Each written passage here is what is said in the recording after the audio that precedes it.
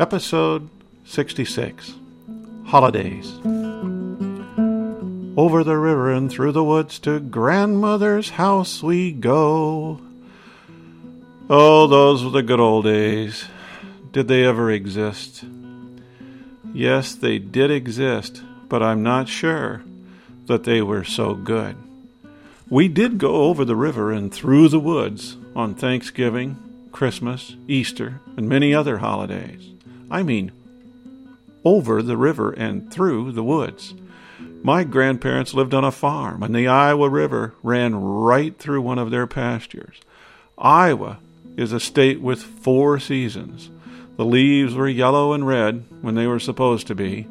Snow was on the ground when it was supposed to be.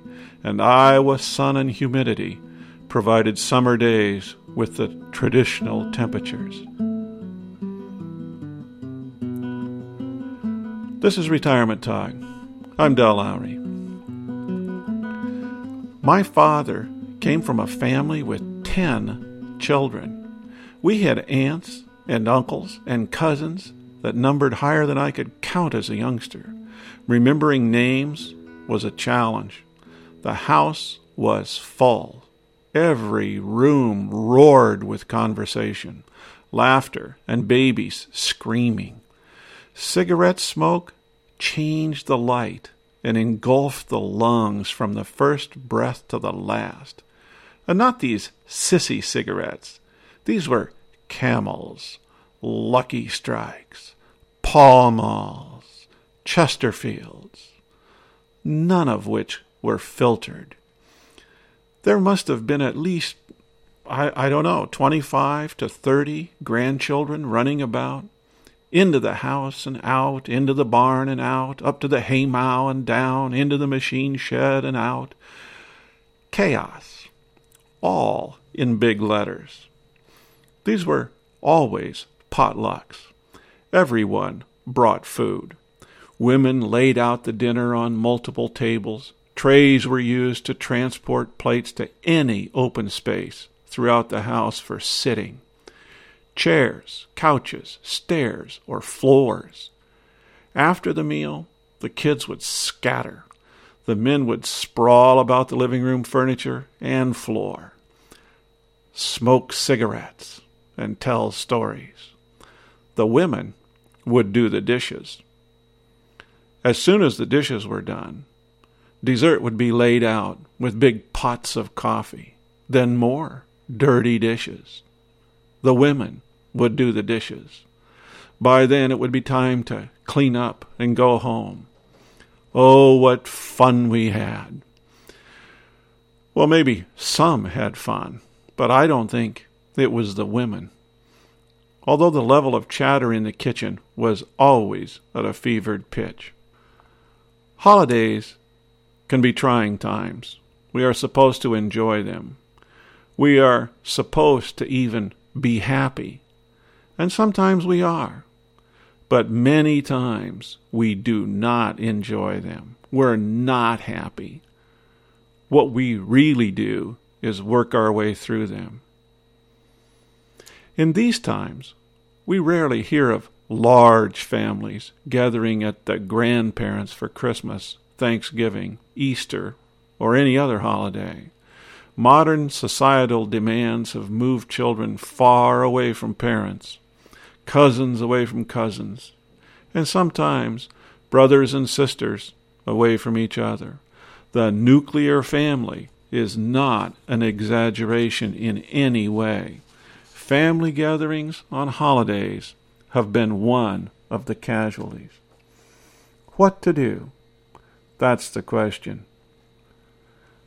My son still doesn't like to talk about Thanksgiving, his freshman year in college. This much I have gathered over the last 20 years. He was in college about 2,000 miles from home. His roommates all dispersed for feast and family day. He alone stayed in the dorm. I'll study, I'll just stay here, it'll be fine. The campus was empty. No food was being served. He had no car to get to a restaurant. He went to the vending machines. He had little to no change. The machines were out of order. At least that's the picture I get.